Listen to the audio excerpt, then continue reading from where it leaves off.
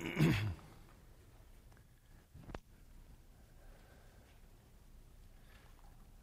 heard a comment the other day that the 1970s was considered the best time in American television. I'm inclined to agree. Some might go for the 60s. Some might say none of the above. There's never been anything great about TV. I don't know. Yeah, see? But I'll tell you this. Most of the shows I remember do come out of the 1970s, and when you had a pre-cable, pre-streaming, 3-network television world, different shows got made that you look back and you wonder, how did that ever happen? Now, one of those that I've been thinking about, and yes, reading Revelation made me think about this, is a show called The Life and Times of Grizzly Adams. That was some good television.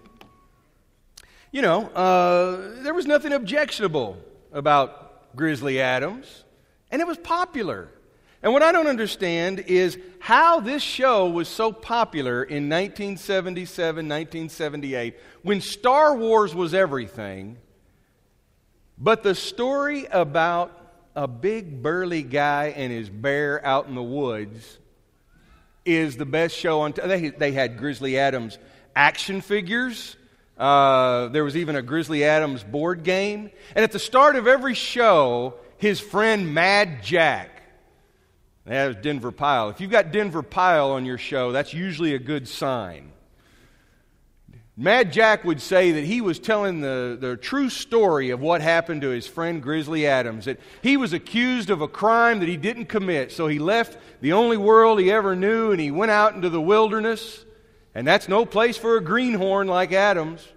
And so while he was out there, he met and rescued that grizzly bear cub, and there he was living in the wilderness from then on, just trying to escape the law that had accused him unjustly.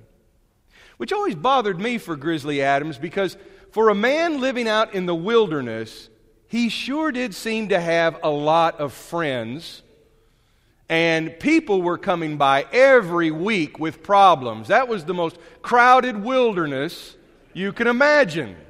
Always somebody showing up. But what was the appeal of Grizzly Adams? I guess, guys liked him because he's a big, tough dude. I think women like that hair, is just, that's angelic hair. And, and he was cute with the animals. He was the gentleman of the wilderness. But Grizzly Adams fits into a whole set of stories where going out into the wilderness seems to appeal to us somehow. That getting away and escaping from the modern world takes us back to something more honest, more pure, more like the way God made it.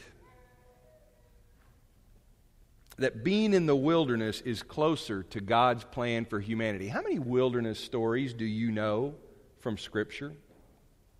How many stories do you know of people and the people of God being in the wilderness and being changed and being made new and discovering God in the wilderness? Just think on that sometime. And pay attention to it, because you can read through a chapter like Revelation 17 and completely miss it. The wilderness is there. And one of the reasons why we miss it is because we're distracted by that woman on that beast. And like John, we're amazed. And maybe the Spirit needs to nudge us and say, why are you so amazed by this? Let me read chapter 17. Would you join me in this? You can just listen or read along. I'm reading from New Living Translation. After the 7 angels, those 7 angels that are delivering God's wrath, the 7th, the one who had poured out, or one of the 7 angels who had poured out the 7 bowls, came over to John. He said, he spoke to me and he said, "Come with me, and I will show you the judgment that is going to come on the great prostitute who rules over many waters. The kings of the world have committed adultery with her, and the people who belong to this world have been made drunk by the wine of her immorality." And so the angel took me in the Spirit into the wilderness. There I saw a woman sitting on a scarlet beast that had 7 heads and 10 horns, and blasphemies against God were written all over it. The woman wore purple and scarlet clothing and beautiful jewelry made of gold and precious gems and pearls. In her hands she held a goblet full of obscenities and the impurities of her immorality. A mysterious name was written on her forehead: Babylon the Great, mother of all prostitutes and obscenities in the world. And I could see that she was drunk. She was drunk on the blood of God's holy people who were witnesses for Jesus. I stared at her in complete amazement, and the angel asked, "Why are you so amazed?" I'll tell you the mystery of this woman and of the beast with 7 heads and 10 horns on which she sits. The beast you saw was once alive, but it isn't now. And yet he will soon come up out of the bottomless pit and go to eternal destruction. And the people who belong to this world, whose names were not written in the book of life before the world was made, will be amazed at the reappearance of this beast who had died. Now this calls for a mind with understanding. The 7 heads of the beast represent the 7 hills where the woman rules. They also represent 7 kings. 5 kings have already fallen. The 6th king now reigns. The 7th is yet to come, but his reign will be brief. The scarlet beast that was, but is no longer, is the 8th king. And he is like the other 7 in that he too is headed for destruction. And the 10 horns of the beast are the kings who've not yet risen to power. They'll be appointed to their kingdoms for one brief moment to reign with the beast. And they will agree to give the beast their power and their authority. And together they'll go to war against the Lamb. But the Lamb will defeat them because He is the Lord of Lords and the King of Kings. And His called and chosen and faithful ones will be with Him. And then the angel said to me, the waters where the prostitute is ruling represent masses of people from every nation, of every language. And the scarlet beast and his 10 horns, now they all hate the prostitute. They'll strip her naked and they'll eat her flesh and they'll burn her remains with fire. For God has put a plan into their minds, a plan that will carry out His purposes, and they'll agree to give their authority to the scarlet beast, and so the words of God will be fulfilled. And this woman you saw in your vision represents the great city that rules over the kings of the world. You're not going to see that on Grizzly Adams. That stuff may not even make it into network television. But it's Scripture. And you see this imagery. This great prostitute, and that's even, there's other words for it. And it's raw language that John is using. Because the sight that he's seen is a raw sight. And this monstrosity, this immorality, is sitting atop these masses of people who are flowing like rivers in and out of a great city. And the beast and the woman are drunk on the blood of those whose blood did not deserve to be spilled. But did you catch where John is seeing all of this? The angel took me by the Spirit into the wilderness. Why? In fact, in the picture, we all get distracted here. It's like, oh yeah, how does that creature have 7 heads? How do you get all those horns on there? But did you notice up here in the corner? The angel's taking John out to a place where he can see the city for what it is. We can get caught up in who the 5 kings are, the 6th king, the 7th king, and don't worry, I'm going to tell you what I think it is. But the images stand in for a lot of things. Remember that he even has 2 meanings for these. He says the 7 heads of the beast represent the 7 hills. They also represent the 7 kings. Well, which is it, John? Is it the hills or is it the kings? And John's answer is yes. And it may even be more. Ever since Genesis 11, the Tower of Babel, it's been the intent of humanity to build great cities that make a name for themselves. And great cities in the world where all the other cities and all the other nations must turn to that city have always represented an empire that opposes God. And this woman and this beast and those streams of people represent the great city of the empire. Which great city? Well, all signs point to Rome. Yes, they do. And it is Rome. And it's also Babylon. And it's also Babel. It is Rome, it is Babylon. The woman is Rome and Babylon. The beast is Rome and Babylon. It's all the above. It's the great city of the empire. At the end of the chapter, he says, the woman that you saw in your vision represents the great city that rules over the kings of the world. And we want to say, but John, which city is that? And I think the apostle says, well, depends on when you're asking me. Because there's always some change in the address. But metaphorically, there's always some great city that thinks it has all the power. Maybe at one time it was London. Maybe at one time it was Washington, D.C. Maybe at another day and age it has been or it will be New York City. But did you notice that there's a pattern that he gets into? That the city and the beast, it was, it is not, and it will be. We'll come back to that. But whatever this great city is, it's luring in the other nations. This is why it's imagined as a prostitute, as a temptress, as an adulteress. Because it's luring them in and it's asking them to join into an immoral union with the city. And we've seen in our lifetime, and you can see as a student of history, that there are great empires and great cities throughout history, and if you do not play ball with the great city, if you do not join in with the great city, then you will either be defeated or you will suffer in some way. And that's the nature of empires. Empires always want to be in control of other nations and other peoples.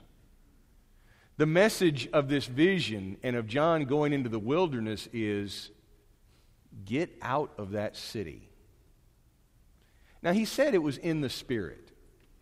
Practically, it may not be possible for the hearers of this letter to get out of their city. Their life is economically tied into that city. Their world is economically tied into it. But in some way, they need to remove themselves from it. They need to rid themselves of whatever connection draws them into an immoral union with the city. And by the way, fornication here stands in for all sorts of sins. Stands in for the sin of injustice, the sin of power, the sin of pride.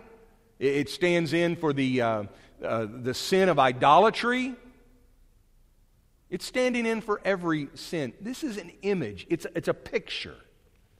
And we're meant to take a step back and look at this picture and not focus on every brushstroke. The angel wants John to see the city for what it is. And the signs and the symbols all point to many things. And the meaning of it is that the great city is a seductive influence on the world. Does that sort of thing still go on in our world? I mean, is this something that John's ancient readers needed to worry about and we don't? After all, of the 7 cities, the 7 churches that are mentioned at the beginning of Revelation, and by the way, those 7 churches stand in for all the churches in the world, but in at least 3 of those cities, there was an idol to the goddess Roma, who would have been the embodiment of the Roman Empire. Maybe this is what John's talking about. Well, if so, then we don't have to worry, do we? Because that sort of thing doesn't go on in our world, does it? It does. This is a statue of a Roman emperor. You might be thinking, hey, that looks like a guy I've seen on TV recently. Yeah, it's Vladimir Putin. But it's also a Roman emperor. Because a group in Russia that's pro-Putin decided to make a statue of the Russian leader that looked like one of the ancient statues of a Roman emperor. Now, why would they choose a Roman emperor? I mean, if they like Putin so much, why not do a statue of him with no shirt on his horse? You know? If they like him so much, why not just do a statue of Putin or hang his picture up? Why show him as a Roman emperor? Because this is an image of power. We've got emperors in this world. Some of them are very well known to us, like Putin. Some of us are a great concern to us, like Putin, or Kim Jong-un, whichever one of those Bond villains is running North Korea right now. And if you look at those scenes, they always have huge portraits of their leaders. Why? Because they deify them. They turn them into emperors, godlike beings on earth. Kim Jong-un's grandfather had a secret program to achieve immortality. Oh yeah. This isn't science fiction. And we still have this with us today in big ways and small ways, in the ways that we notice on media. But there are warlords, there are kings in nations in this world. There are people who run states, there are people who run counties, even in this nation, who think that they are greater than everyone else. And the message of Revelation 17 is simply this: emperors are not God. Now, you and I intellectually get that. Oh yeah, there's one God. There's only one God. Emperors are not God. And we don't like the idea of someone like Putin or Kim Jong-un or whoever it may be saying that they're powerful and they're like a god. And this is where it gets us. This is where it gets me. Because as soon as I see Roman Emperor Putin, or I see North Korean dictator Kim Jong-un firing off nuclear missiles that are going to endanger people, I want my own champion king emperor to go over there and give them a punch in the mouth and stop this business. And what has just happened to me is the seduction has got its hooks in me, and it has pulled me into the seduction of a myth called redemptive violence. That by being stronger than some Roman emperor, by being mightier than some dictator, by being bigger than the bully and beating the bully up, we can overcome them. But what happens when you start beating up bullies? You become a bully. What happens when you start taking out dictators and you start taking out emperors, you start taking out evil villains? If you don't stop, you can become the villain. This is the seduction of it. The seduction that violence will solve our problems, that more power and more might will solve our problem. And you can do that on a world, global scale, or you can do that in your family. You can do that in your neighborhood. You can do that at work. I'll just be the toughest guy around and nobody will ever talk back to me. You know? Singer-songwriters of the 70s, they had this down. They warned us, you know. You don't mess with bad Leroy Brown. He's the toughest guy in town. But then he got attacked by someone bigger and stronger than him. Did you notice that the emperors, something is said about them? The emperor, the beast, that he was, he is not, but he is to come. What's this talking about? Does this mean that in some future date we're going to have this evil emperor that's going to show up who's reincarnated from the dead? Oh yeah. You could go into all kinds of spooky sci-fi with this if you wanted to. But here's the thing about beasts. How many beasts were there? There were 7. Oh, there's 7. No, there's 8. There's 8. There's 7. And then he adds one on. He says 5 of them have fallen. Means they're dead. They're gone. One of them rules. One of them's coming. And then there's going to be an 8th one. A little confusing, isn't it? Yes, it's meant to be. Because that's the thing about emperors. As powerful as they are, they come and go. If this sermon was preached 50 years ago, we'd be talking about a whole different set of players, a whole different group of people. Names like Kim Jong-un, Vladimir Putin, Donald Trump, Barack Obama, whatever it may be, Angela Merkel, you name them, all those names. 50 years ago, wouldn't have known those names. And 50 years from now, those names are going to be footnotes in history.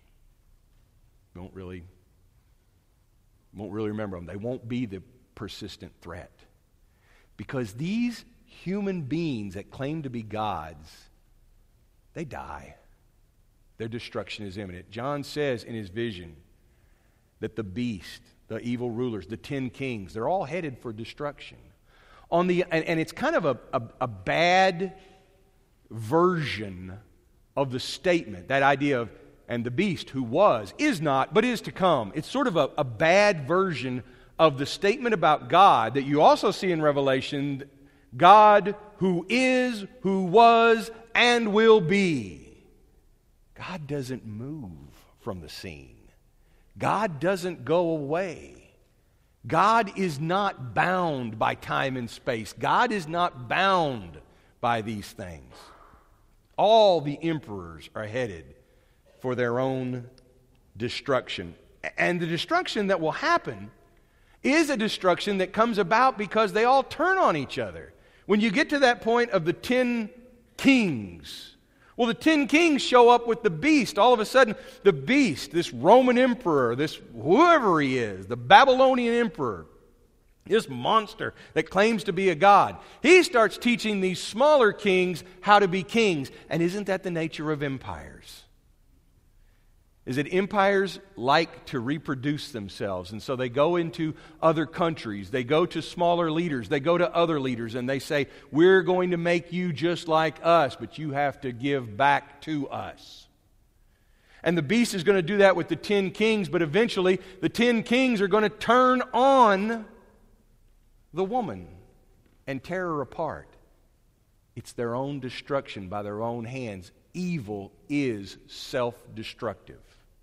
Now, if evil is self-destructive, and if by fighting fire with fire, and we join into the fight against these evil powers on their terms, by their rules, with their powers, if we do it the same as they do and just say, we'll just get bigger and stronger than them, then we start to participate in a kind of evil that is also self-destructive.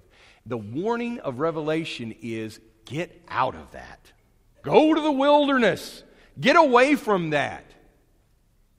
Sometimes we like to shorten Revelation and say, you know, I know what the meaning of Revelation is, all those symbols and everything to make my head hurt, but I know what it is. I know what it is. What is it? We win. Yeah, we win. Because we love winning.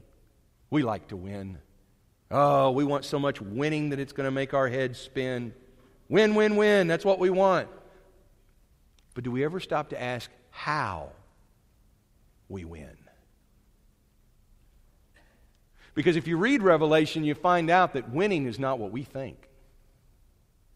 That we look at winning as having more points, having more power, having more technology, having more strength, having more money, having more influence. That's not the Revelation definition of winning and conquering. This text in Revelation 17 says that the beast and the 10 kings, whoever they are, and it's always going to be some other 10 at some point, they come and go after all. These kings and these rulers, they come and go. They were, they are not, they'll come again. Together they'll go to war against the Lamb. But the Lamb will defeat them. Not even a big discussion about this. The Lamb's going to struggle and it's going to look like he's losing in the end. And he's going to come from behind. Nope. He doesn't come from behind. He's just going to defeat them. He's going to defeat them because he is the Lord of Lords and King of all kings. But what does that mean? It means that his authority is given by God. When you and I come here and worship, where are we putting our allegiance? King of kings, Lord of lords. Or are we coming here to get charged up so that we can get more power, so that we can rule more? You know, one of the things that's seductive about sin is sin wants you to keep banging your head against the wall and working harder and harder and harder to overcome sin. And when sin has you doing that, when evil has you doing that, it has you right where it wants you. Because then you become so confident and dependent on self. You don't see the King of Kings and the Lord of Lords. You don't notice how he wins. You don't notice the Lamb. But when we notice the Lamb, when we submit ourselves, when we surrender ourselves, when we give our full allegiance to the Lamb that was slain, and we are then called his chosen and faithful ones, we'll be with him. We will be where he is. So I want you to think about this, that as you go through life, oh, you remember where we were this time last year? Oh, we were so anxious about the election, you know. Now we're just sick of it all. And you know, and we still worry. I mean, the worry is still out there. And maybe you personally aren't worried, and I get that, and that's okay. I'm glad you're not worried. You know, but the people we live among and the nation we live in still gets worried. And we think it's going to matter. And if we don't do this right now, then this is, you know, then we're going to lose the nation. We're going to lose this. We're going to lose the culture war. We're going to lose all of this. Look to the Lamb. Look to the Lamb because he conquers. But here's the thing. If you're going to be with the Lamb and be where he is, you don't pick up a sword and go fight in his name. You know, Peter tried that early on, and Jesus said, those who live by the sword die by the sword. The violence, that's not what's going to get us there.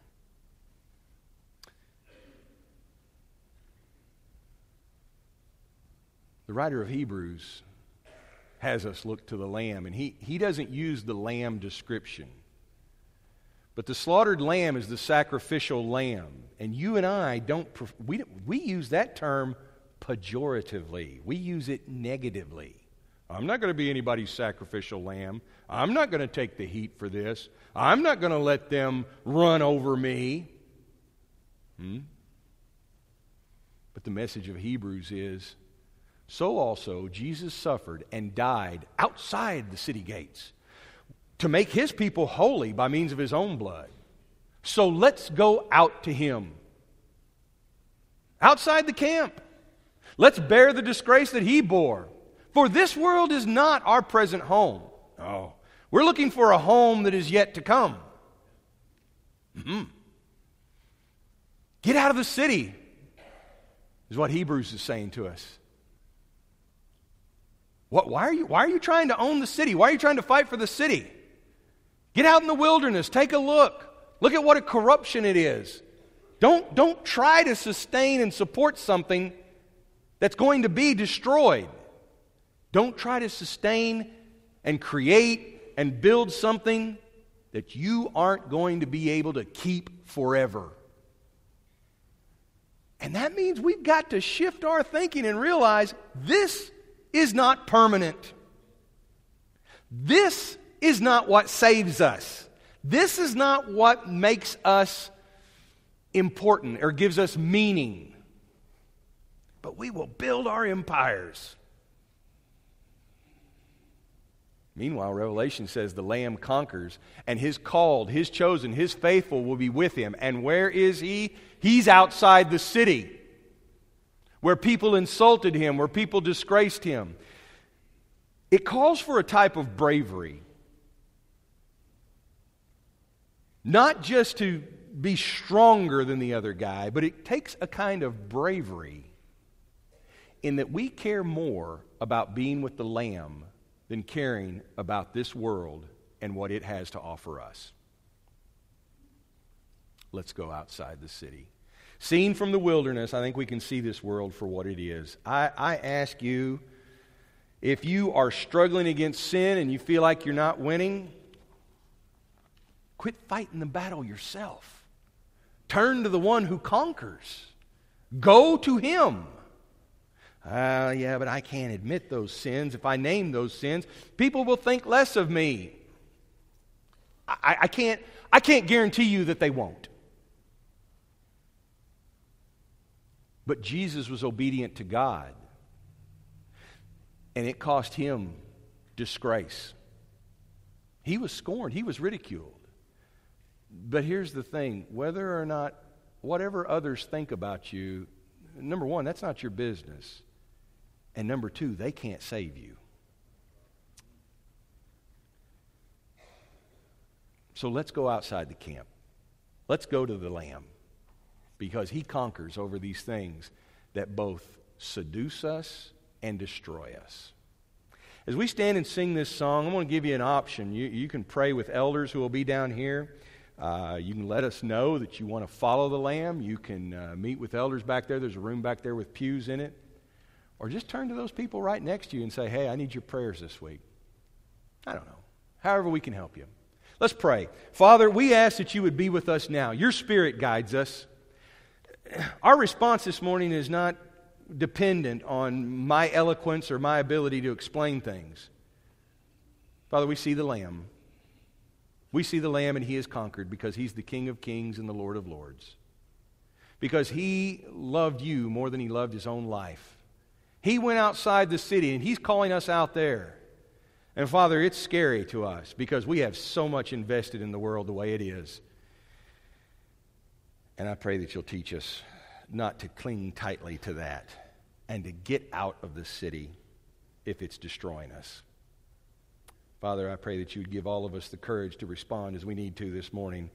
I pray this in Jesus' name. Amen. Let's stand. Let's sing.